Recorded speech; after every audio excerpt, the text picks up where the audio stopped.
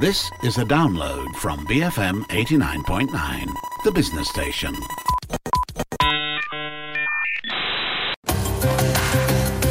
The bigger picture on BFM 89.9, the business station. Good afternoon. This is Front Row under the MCO. I'm Sharmila Ganesan, and joining me today is Lim Su Ann. So, as always, today, Front Row usually does arts and culture stuff that's happening around town.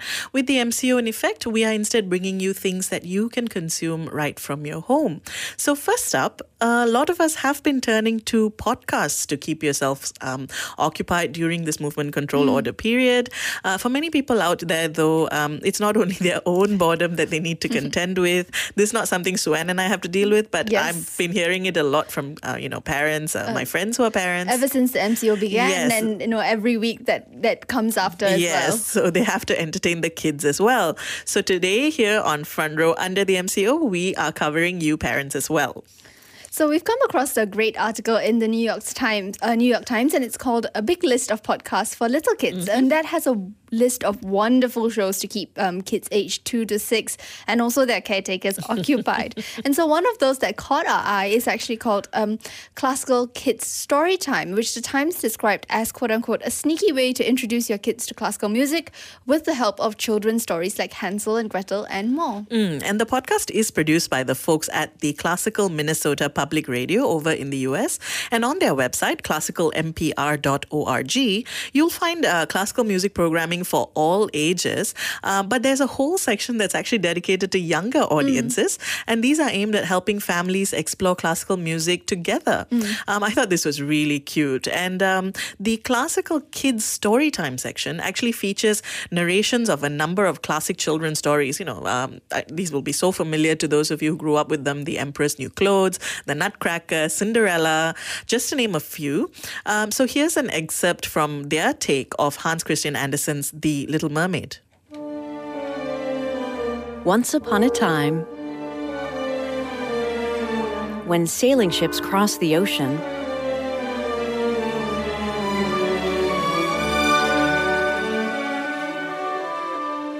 far under the sea was a beautiful kingdom. The ruler of the kingdom, the Sea King, had 5 lovely daughters, mermaids, each born 1 year apart. The king loved his daughters, and he gave them everything they could wish for. The girls were kind, smart, and strong.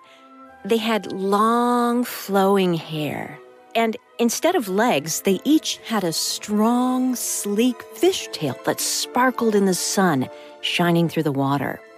Shades of blue and green and gold reflected the light and looked like jewels.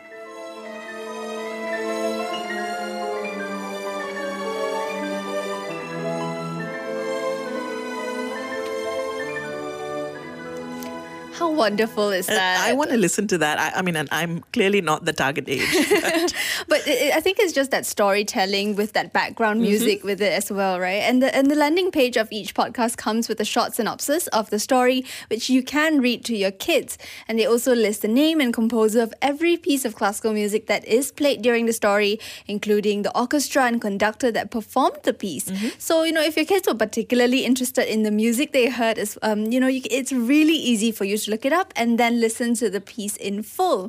So, for example, in the full recording of The Little Mermaid that you just heard just now, you'll hear snippets from Camille Saint-Saëns' Carnival of the Animals Aquarium that's performed by the Slovak Radio Symphony Orchestra under the baton of conductor Ondrej Linard. And it's not just famous Western fairy tales that they feature. There are also a selection of folk tales from all around the world, including one called A Farmer's Tale, which features traditional Chinese folk tunes.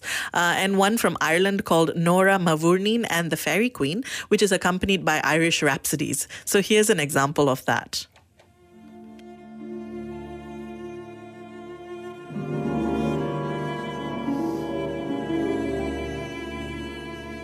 You see, Nora was a gloomery kind of girl. What's gloomery then? Well, it's a sort of a sad crying feeling, the kind where even if no tears fall from your eyes, you can still feel the crying deep in your bones. No one in her family had ever seen Nora smile.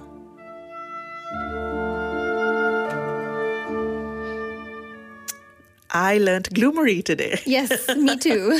So the thing is, the reason these podcasts podcasts, I guess, are so cool is because they're educational. I mean, they feature explanations for parents, for caretakers, while at the same time exposing kids to different classical music from around the world.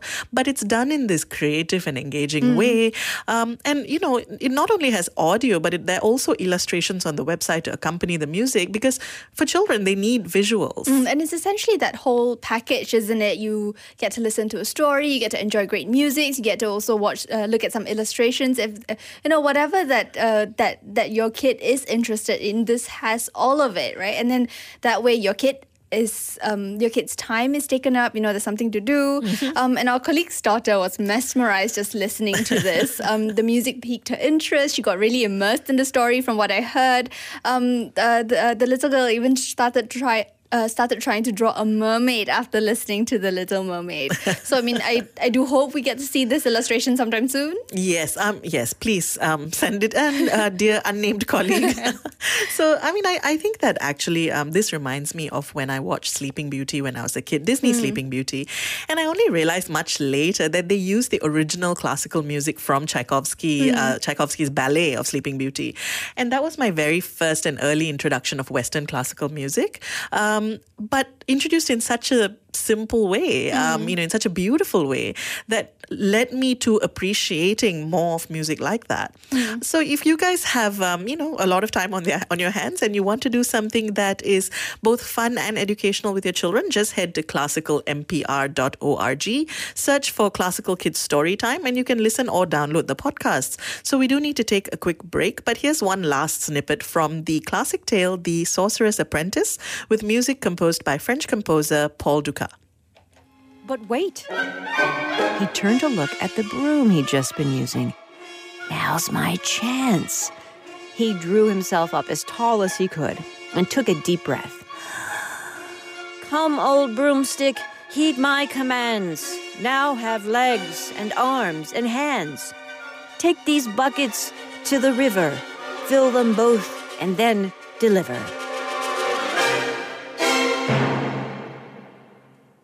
And pop, pop, pop, pop. The broom sprouted arms and legs, grabbed the buckets, and trotted off to fetch water.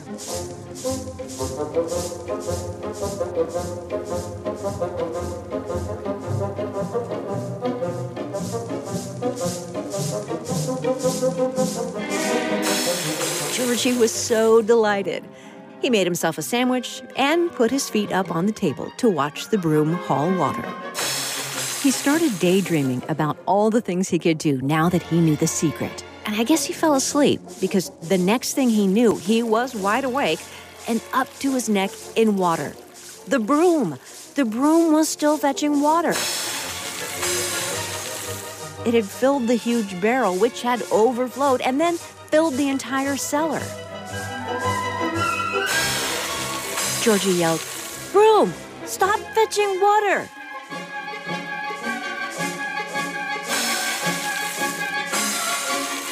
The broom did not even skip a beat. Water, water, water, water, water, water, water, water, water, water. Not surprisingly, not effective.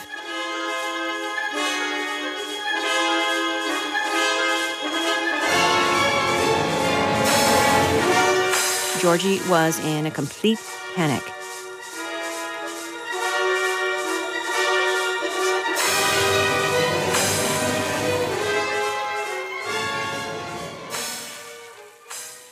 Bring forth Malaysia. BFM 89.9, the business station. Welcome back to Front Row under the MCO with me, Sharmila Ganesan and Lim Su Ann.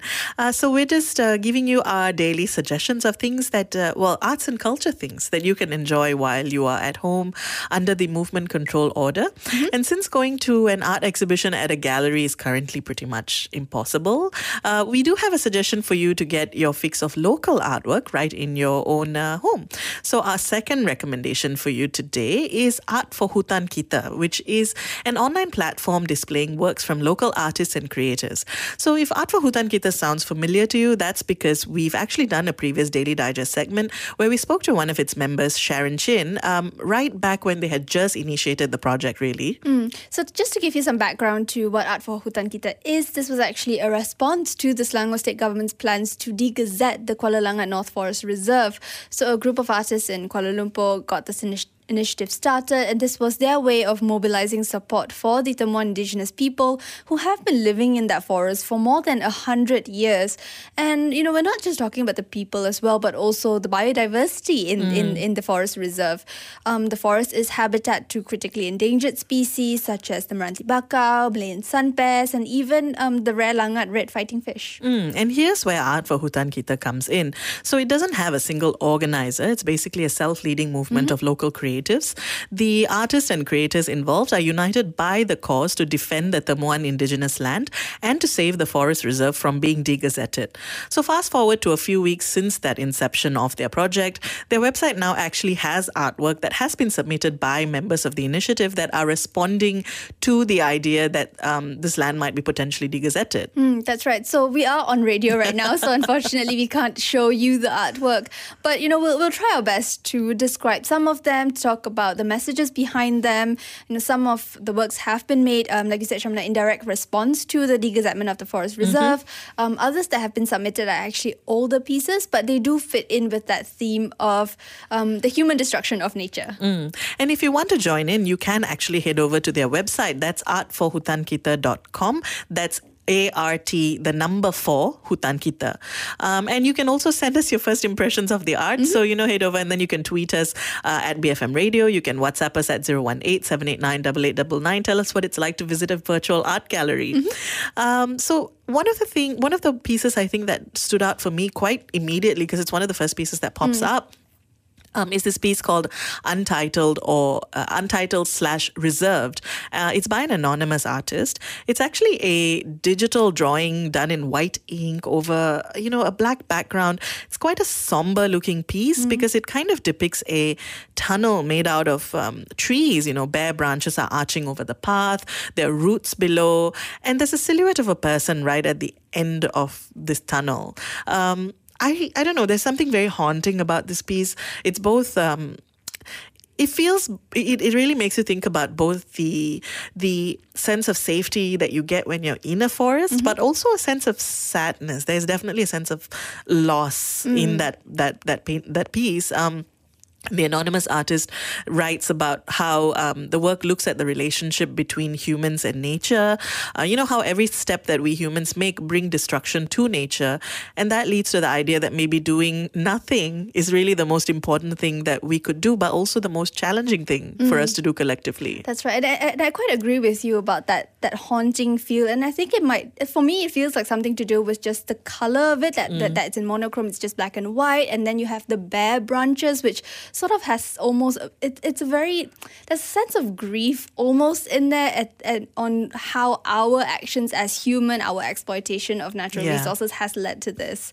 Another one that really stood out to me was Anyaman by Sebastian Heng. And if you look at it, it's sort of this very simple piece of illustration. It shows an elderly woman weaving with some sort of leaves. It's either mengkuang leaves or pandan leaves. She's outlined in black, and then around her are plants whose leaves she's using to weave, and those are outlined in green. And I think there's something about its simplicity that really stands out.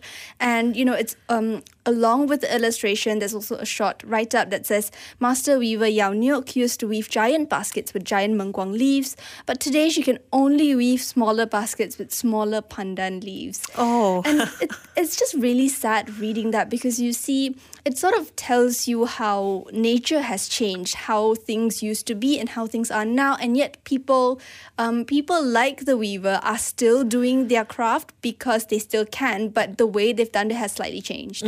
And I think it's one of those things that we talk about a lot, certainly on Earth Matters.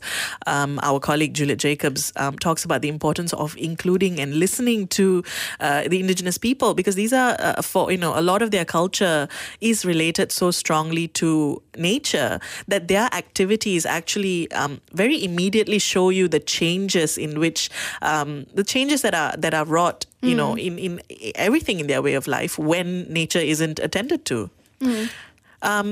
I actually really loved this series of pieces called Sabah's Rate of Deforestation, 1950 to 2010, and Projection Towards 2020. That's a bit of a mouthful, but it's actually a very, very interesting, very accessible piece that crosses the line between craft and art. It's by Jessie Joy. It's actually a 3D sort of textured, embroidered collection of works. They are maps of Sabah that use, various beads, various sequins, and each piece reflects the declining primary forests in Sabah across the years. So that's where the title comes from, right? So it's 1950 to 2010, and then it kind of projects what this will look like in 2020. And, across the different years, the beads and the sequins, they become more sparse. And Jessie does make a point of not replenishing the beads or threads that are being used up, so that it kind of reflects that loss and exploitation, the non-renewable nature of these resources. I think it's just one of those, I like artwork or work that is pretty or cute or they have those that sense or aesthetic about it, but at the same time they're talking about issues that are important and does kind of hit you in a very immediate way. And I think this work does that. Because it really shows you how much things have changed, right? Because starting back in 1950, you can see the first embroidered piece is just full of sequins and beads. It's colorful. It's showing you how it's sort of symbolizing how rich the biodiversity was. And that outline of Sabah, I love that. Yes, I think there's something about it that really catches your eye and sort of gets you to think about how things have changed in just 60 years, how exploitation, how logging has sort of reduced the primary forest available, which also means that it's taking away the habitat of animals that live there. And I think we often hear about the plight of the orangutans. Yes, and we mentioned that Sharon Chin was one of the initial founders of the, not founders, they are a sort of lead, non-led. So one of the members, and she has a piece as well. Sharon Chin, of course, is a very well-known artist, and it's a very simple but evocative piece. It's called No Act Too Small, No Fight Too Big. And really, it's even the nature of the work itself depicts that. It's a drawing of just one fish. But when you read the notes, it's actually the langat red fighting fish. And that fish has actually been listed as being critically endangered by the IUCN. And as you mentioned earlier, Suan, it is one of the species that live in the Kuala Langat Reserve. Yeah, and it's interesting the way Sharon has named her piece as well, because No Act Too Small, because the fish is essentially no bigger than 5 cm, and then No Fight Too Big because it is a fighting fish. And I think this really, it's one of the artworks that really shows you the species that are endangered because their habitats are getting smaller and smaller, and we don't think about how, like, I find that I myself sometimes forget that a lot of the species we're talking about that are endangered are really just as small as this fighting fish. And it looks so pretty and so simple, but there is a very strong message behind it. Another painting that I thought was quite fascinating, and it is at the top of the website as well, is Indigenous Lives Matter by Amelia Natasha. So it's quite a simple painting. It's a portrait of an Indigenous person. You sort of have a 3D weaved headdress as well. I'd love to see this piece in person because of the textures, And I think a lot of this would be really great to see in person. Unfortunately, we can't right now because we're all supposed to stay at home. Art galleries are closed, but I think it's a really nice initiative that we still get to see these works, right? And another thing was that this piece came with a poem, and it's talking about how the indigenous people have sort of respected nature, have made sure that they cared for nature and nature cares back for them. And it really just shows you that relationship that they have. And I think that the relationship that most of us have lost with nature. And just very quickly, another key person who was involved in the project was Shak Koyok. He is a Temuan, a member of the Temuan community himself. And his work, which is called Save North Kuala Langat Forest Reserve, very simple but very striking. It's an indigenous person holding up a cardboard that says Selamatkan Gimbak Pulau Moyang with a fist held up. And that's against the backdrop of the Selangor flag colours. I don't think this needs a lot of explanation. It's really exactly what protest art is. Very strong, very That's right. evocative. We are coming to the end of our segment, but once again, many, many interesting works there, both artistic and with a strong message. That's you right. can look them up on Art4HutanKita.com. So you can continue to share your thoughts with us. Let us know what you're consuming at home, how you getting your culture fix. You can tweet us at BFM Radio. You can WhatsApp us at 018-789-8899. That is all the time we have for today's show. If you've missed any part of what we were talking about, you can download the podcasts on bfm.my, on the BFM app, or on Spotify. Coming up at 1 p.m, Ali Johan and Otneil Ting will be taking you through your lunch with the Midday Music Machine. We will leave you now with a song written by Temuan artist and musician Ramlan Koyo. It is sung in Temuan. It's inspired by this forest. It's sung by Francisca Peter. So here is Gimbak Kita Mana, which means Where Are Our Jungles, by Francisca Peters, featuring Ramlan Koyo, Haing Alin and Rudy Malam on BFM 89.9.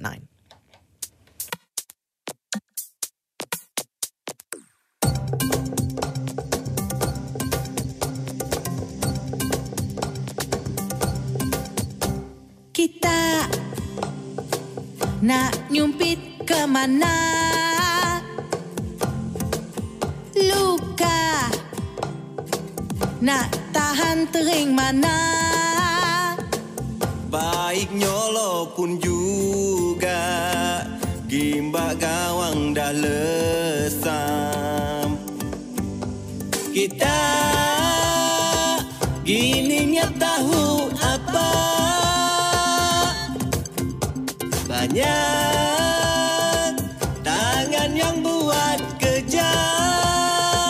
Nak tuduh entah siapa, kami yang jadi mangsa. Limbat dagon seruang belontong, nyoloi jari sawah kipung ada. Kini semua entah ke mana. Mana lagi peren uang kita? Kita gininya tahu apa? Banyak tangan yang buat kerja. Nak tuduh entah siapa, kami yang jadi mangsa. Kita tumpang dunia yang sama. Mona kita semua berdamai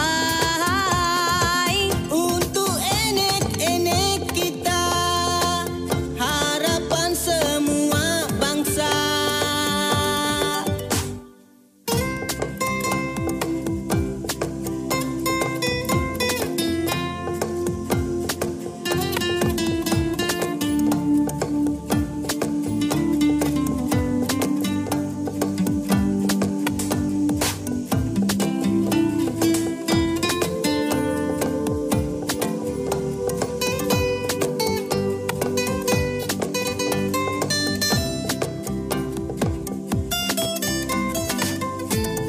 Limbat dagon seluang belontong, nyoloi jari sawah kipung ada. Ginin semua entah ke mana. Mana lagi peren uang kita? Kita ginimnya tahu apa? Banyak tangan yang buat kerja. Nak tuduh entah siapa, kami yang jadi mangsa. Kita tumpang dunia yang sama.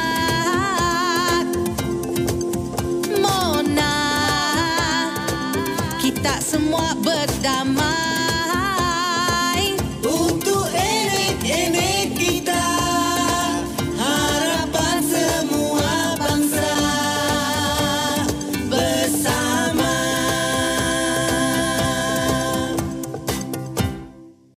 Thank you for listening to this podcast. To find more great interviews, go to bfm.my or find us on iTunes. BFM 89.9, the business station.